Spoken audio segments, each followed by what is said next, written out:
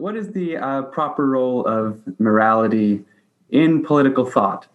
If we try to promote moral ends in our shared political life, does that make us idealists, utopians, or moralists?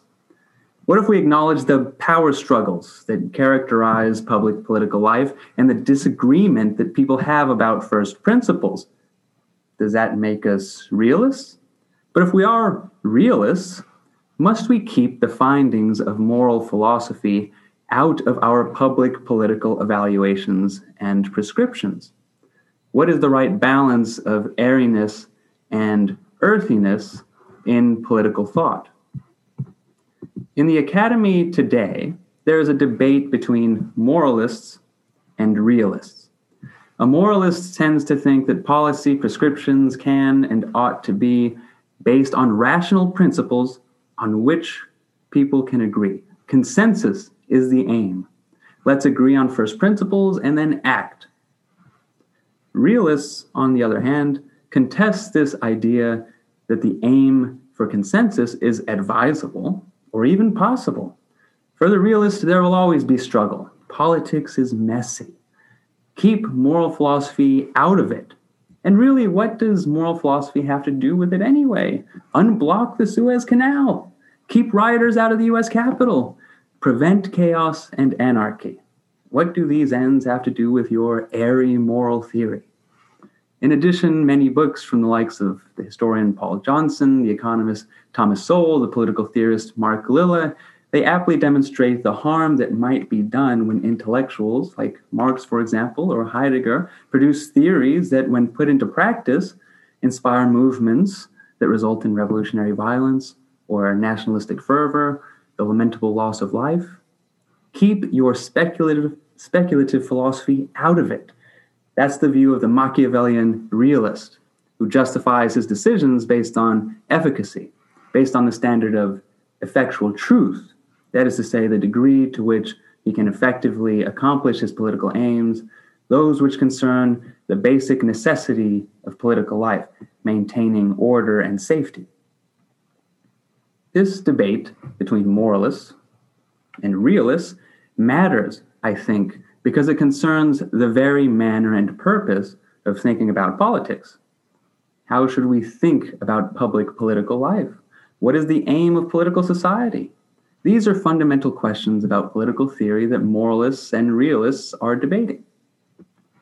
David Hume was an 18th century Scottish philosopher, the leading man of letters in England and on the continent after the death of Montesquieu. And I think Hume can help us both understand this debate and what I regard as its futility. Hume can show us that the very distinction between moralist and realist is a silly one, a scholarly invention, and not a very useful one. That is because every political theory must attempt to locate what is good for the human person, individually and socially, and through an effort of persuasion, try to have that understanding incorporated into legal and political structures. Every political theory must explore the reality of human nature and human experience in order to locate the means by which to promote those desirable, those good ends. Every political theory, then, is in some sense moralistic. It provides us with a conception of what is good for human beings and how to get there. Some prominent realists today claim that we can look to Hume for guidance on how to be a realist. They suppose that Hume elevated politics over theory, experience over philosophy, reality over morality. But no political theory, I argue, can elevate one over the other. I will draw from one of the chapters of my book manuscript entitled Liberalism's Founding Myth, David Hume and the Modern Political Imagination, in order to show how Hume can indeed be an instructive guide on how to do political theory in a way that defies the categories of realist and idealist. He begins with experience, he devises a theory, and engages in a project of public enlightenment designed to shape public opinion and to generate consensus on the shared ends of public political life. Now, who was David Hume? David Hume was born in 1711 and he died in 1776.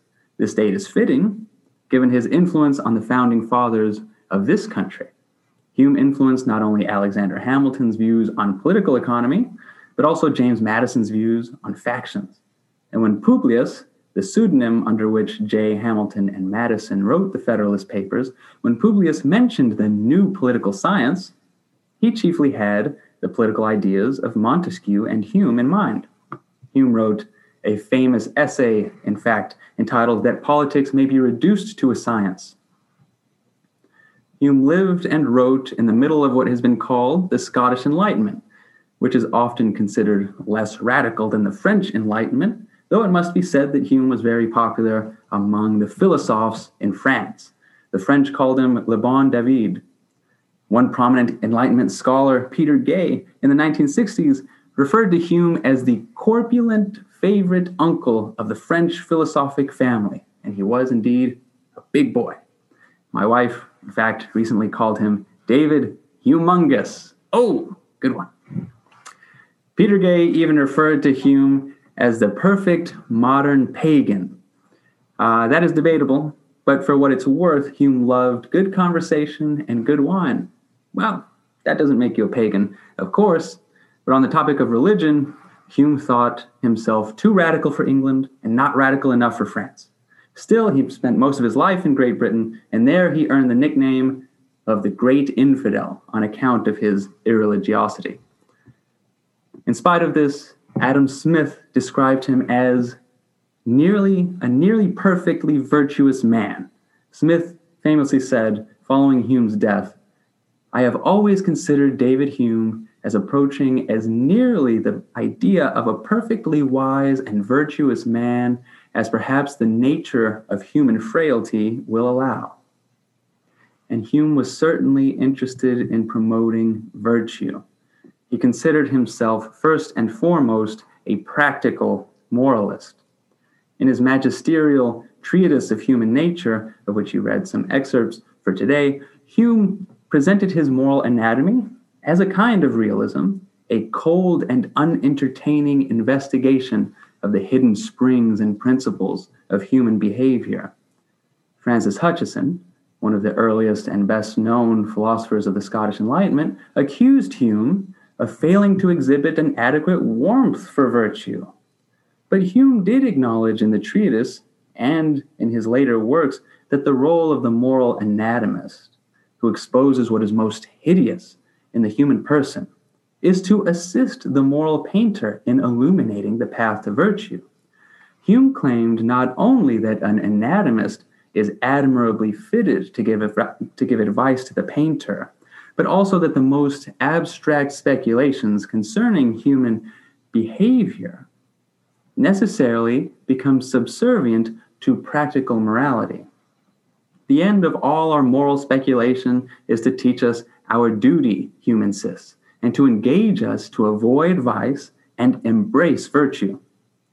Hume the realist, then, is also Hume the moralist, and we can't fully understand Hume without understanding both of these aspects of his thought. The end of Hume's moral anatomy is practical or painterly in nature, to regulate our lives and actions, and by contributing to private and public happiness, to advance the true interests of mankind. But what are these true interests of humankind? This is where theory comes into play. Paul Sager, a Hume scholar, has argued that Hume decreases the role of theory itself in the philosophical understanding of politics. According to this interpretation, Hume elevates politics above theory. But Hume, in fact, develops a robust theory about human nature, about what is good, about what constitutes progress, and about how to achieve progress. Interestingly, for all the talk of Hume as a realist, Hume begins his political science with a generalization that, while true in theory, is false in practice. Here is a puzzle, a paradox, in Hume's theory that I think is worth attending to. While Hume is interpreted as a realist, he uses as the starting point for his political theory a principle that is unrealistic or false in practice. Here is his starting point. Hume theorizes that for the sake of political theory, every man ought to be supposed a knave and to have no other end in all of his actions other than private interest. Now, knave is not a word that is thrown around every day. It signifies a deceitful fellow, a trickster, someone who wants above all to get ahead. Hume's version of realism, which is supposed to start with the facts on the ground, with the opinions, beliefs, and customs of the people, takes as its starting point an axiom that is untrue to the facts on the ground, as Hume admits.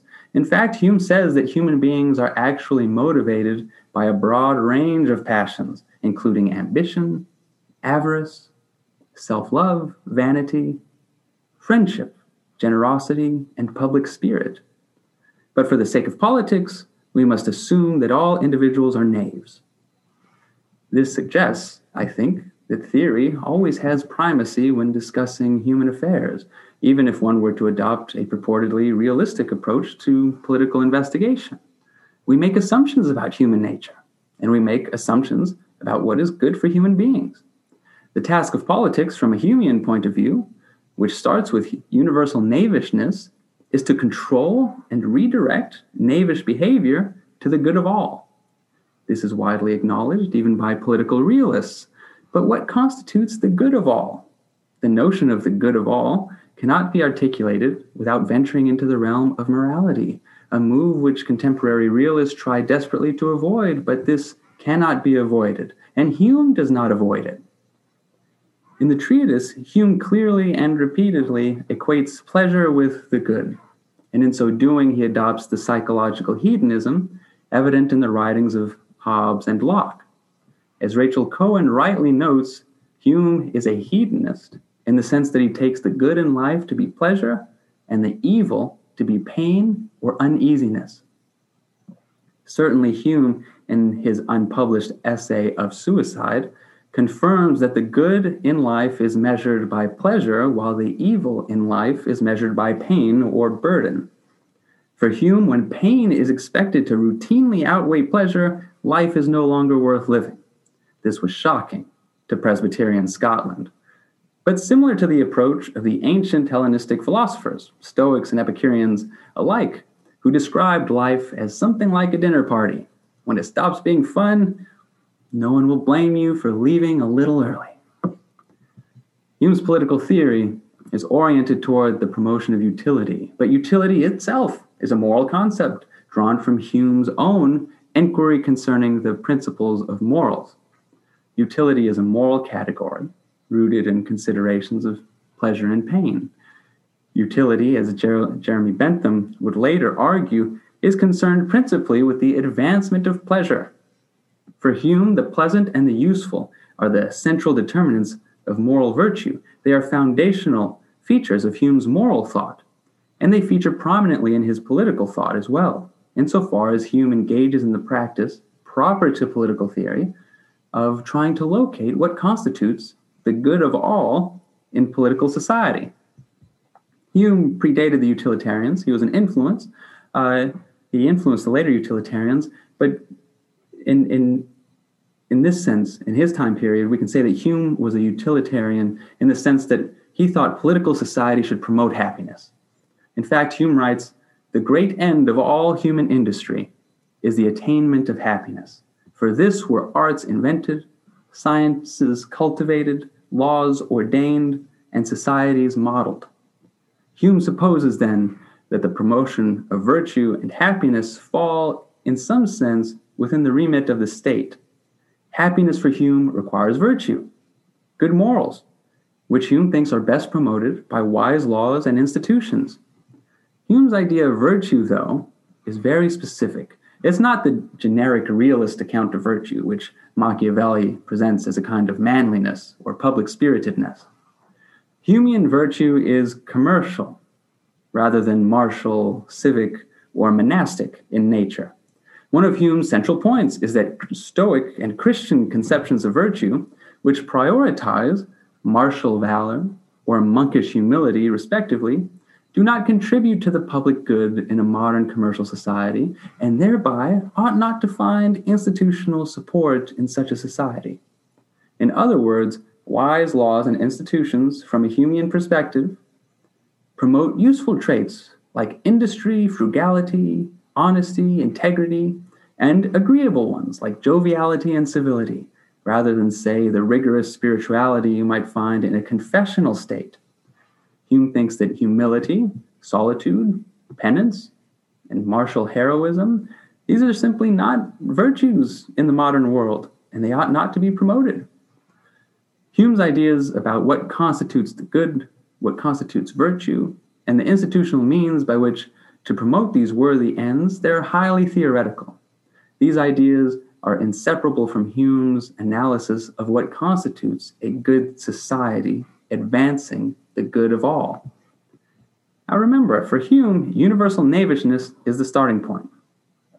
It is for this reason that Hume's conjectural narrative of the origin of justice in the treatise, which you read for today, has been described as a replacement of the biblical narrative of fall and redemption. The path from barbarism to civilization replaces the movement from fall to redemption. Annette Bayer, a renowned Hume scholar, calls justice in Hume's theory the recipe for our salvation. In this sense, I think, to use the distinction between realism and idealism that is pervasive today, Hume, the celebrated realist, is also inescapably a kind of idealist. Hume's approach to politics requires an understanding of what salvation entails, that is to say, a vision of the world not only as it is, but also as it might be. Hume, even more so than Adam Smith, is probably the greatest advocate of commercial society, of the material and moral benefits of commerce, of the benefits of the free exchange of goods and ideas. For Hume, it is agreement and abidance by the laws of justice, private property, consent to the transference of property, and freedom of contract that advanced humankind from barbarism to civilization, from primitive to civilized living. More so than religion or philosophy, then, economic activity propels us from ignorance, sloth, and barbarism toward knowledge, industry, and humanity. Hume's theory of moral development, as Carl Vennerland, a Hume expert right there at Barnard, notes, foregrounds the institutions of property, markets, and money as the best means to develop and safeguard moral improvement. Economic activity transforms knavishness so that what starts as self-seeking, the desire for wealth and advancement, ends up advancing the public good. This means, though, that in order to effect this transformation from self-seeking to public interest, the government is tasked with animating people with a spirit of avarice and industry, of art and of luxury. By animating the public with this spirit, Hume thinks that the government can contribute to both the promotion of prosperity and advancement in the arts and sciences. This theory of progress necessitates a proper social structure, not a pure republic that breeds faction between warring parties, not a confessional regime that breeds religion, or in Hume's mind, superstition, and certainly not a feudal regime that breeds tribalism, but a commercial regime that breeds humanity. According to Hume, civilized societies produce moral judgments that are superior to those made in pre-commercial societies that were dominated by feudal and religious communities, in which moral judgments were distorted by partiality and conflicts of interest. For Hume, the advancement of civilization over barbarism, of humanity over inhumanity, it's tied to economic advancement.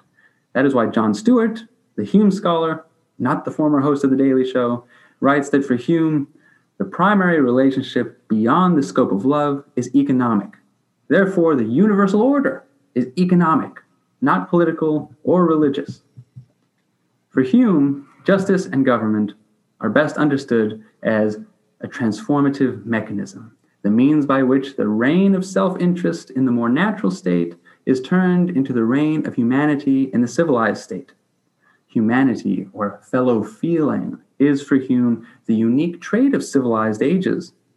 Despite Hume's efforts to describe self-love or universal knavishness as morally neutral, as an indifferent axiom, his entire political theory is rooted in the search for the institutional means by which to overcome the evils caused by human selfishness or partiality, and to promote the good of humanity, a kind of impartiality, a fellow feeling. And this is done, Hume thinks, by unleashing the economic spirit. Hume assesses the legitimacy of social and political institutions in a highly moralized sense. Hume theorizes that a commercial regime will generate not only industriousness, but also sympathy and humanity, which make people more sociable, more impartial, more virtuous. For this reason, Hume writes that the greatness of a state and the happiness of its subjects, how independent soever they may be supposed in some respects, are commonly allowed to be inseparable with regard to commerce. In the civilized society that Hume describes in the essays and the history, human beings no longer living in solitude, which is peculiar to ignorant and barbarous nations, instead flock into the cities and find an increase in humanity from the very habit of conversing together and contributing to each other's pleasure and entertainment. A civilized and polite society is one in which the conventions of justice and government and good manners produce an environment in which individuals can make more refined moral judgments rooted in the shared sentiment of humanity. For this reason, Ryan Hanley has called humanity the normative end of Hume's practical philosophy. And humanity, according to Hume, is the chief characteristic which distinguishes a civilized age from times of barbarity and ignorance. Now, Hume first laid out this connection between economic advantage and moral progress in a treatise of human nature. And after he wrote that book, he embarked on a project of translation. He translated his new political science for the broad reading public. It's a little bit like a graduate student who writes a dissertation. The dissertation is never ready for public consumption. You're not going to see it at Barnes & Noble. You have to translate the dissertation into another language, the language of regular human beings, if you want it to be understood by the reading public. And Hume knew that he had to translate his work for public audience if he were going to fulfill his ambition of contributing to the instruction of mankind and of acquiring a name by his inventions and discoveries. Hume had spent 10 years working on a treatise of human nature. It was dense. It was lengthy. It did not sell well. He lamented that the treatise was a commercial failure. But Hume was only 28 years old when he wrote it. I have it back here. Here it is. Dense, lengthy, fell dead-born from the press, according to Hume. So in order to fulfill his ambition of instructing humankind and achieving literary fame, Hume began to publish his philosophy in bite-sized pieces, releasing short essays that made his philosophical principles accessible to popular audiences. And Hume's plan worked. He divided his treatise into 3 shorter inquiries with short, eloquent chapters. He published essays that covered a wide range of topics, from moral philosophy to political economy to cultural criticism. And his essays, along with his 6-volume History of England, they were all bestsellers, giving Hume the literary fame and the wealth that he desired by the time he was in his 40s and 50s. Now, Hume wrote his essays, moral, political, and literary, with a specific purpose in mind, to enlighten the public in a way that his dense treatise of human nature never could. He compared himself to Socrates in the sense that he tried to bring philosophy down from the heavens into the clubs, assemblies, and coffee houses. I was going to say maybe he tried to bring it from the tower of Riverside Church down to Columbia, but that's what Dr. Peters does. And Haydn. Hume's audience consisted of literate men and literate women who inhabited the rising middle class. The members of the middle class that Hume was speaking to, writing to, they liked to read pamphlets and essays and engage in conversation while drinking coffee, much like I do. But he wasn't drinking McDonald's. I am. Now, at the British coffee shop of the 18th century, you would not find undergraduates and screenwriters, headphones in, cappuccinos in hand, staring at a computer screen, needless to say. What you would find there was the lively debate, and the polite exchange of ideas. And this is the kind of exchange of ideas, mimicking the exchange of goods in the marketplace, that Hume thought of as a culture of commerce, a culture capable of promoting a cosmopolitan ethos, a worldly ethos, one open to new perspectives, and one generous and moderate, impartial and skeptical in its judgments. This was an ethos evident in commercial and polite society that was oriented by what Hume called humanity, and there would be no moral improvement without it, according to Hume. According to another Hume scholar, Thomas Merrill, Hume's case for commerce required a cultural revolution, a reshaping of moral and political thought on the ground. Hume seems to have supposed that a cultural revolution of this kind could sustain a more long-term political revolution. Hume wanted to empower the industrious business class. He saw this class as a growing station of individuals susceptible to his brand of sound philosophy and capable, eventually, of wielding power in public affairs in a transformative way. Hume's approach to politics, then, required not only taking the human mind as it is, but also shaping the human mind with particular moral, cultural, and political ends in view. For Hume, laws must be informed by a commercial value system rather than, say, a Christian or Stoic one. And this commercial value system must be both adopted and translated into policy by public actors, which is perhaps one reason why Hume was very happy to see one set of his essays, the Political Discourses of 1752, enthusiastically acclaimed, read by leaders in business, trade, and government, and translated into multiple languages. Hume shows us that even the moral anatomist, or one might say the realist, cannot avoid the painterly task of showing his readers, which include philosophers and politicians, the path toward general virtue and good morals in a state. According to Hume, philosophers and politicians are tasked with understanding the general course of things in human affairs, and they should take the theorist's lead when structuring, shaping, and reforming social institutions. Hume does argue that social institutions were developed less by rational foresight than by individual actors. They were developed less by the rational foresight of individual actors than by historical accident. Nevertheless, Hume also suggests that the lessons of the modern age, which he thinks is so thoroughly advanced beyond pre-modern ages, these lessons can be applied for the betterment of society. But to the extent that any political theory points toward better arrangements, it needs to specify what is good, and this is a moral endeavor. So does this mean that Hume is some kind of moralist, an idealist, or is he a realist? I think a genuine Humean approach to this question would be to disregard it altogether, to regard realism and idealism as useless scholarly fictions. Hume is concerned both with how the world is and with how it might be, in a way that realist and idealist categories do not fully capture. Hume's philosophy, political philosophy, is not only descriptive, but aspirational as well. It is meant to offer guidance based on a persuasive account of the institutional mechanisms that can narrow the gap between what is and what might be, between sloth and industry, between ignorance and knowledge, barbarity and humanity. Hume's political theory serves as a reminder that the real and the ideal, the moral and the political, they go hand in hand. And it is questionable whether in any political theory they can ever truly be sundered. The purported distinction between realism and idealism might be the most unhelpful fiction of all. It evades one of the most basic facts of human existence, that we are moral beings as well as political beings, and that the political is unavoidably an extension of the moral. The theories that we use to judge political institutions, insofar as they involve flesh and blood human beings, must necessarily deal with what we think is good or bad for human beings, the human being as human being. There really is no other political theory than that which Sheldon Wolin described as epic political theory.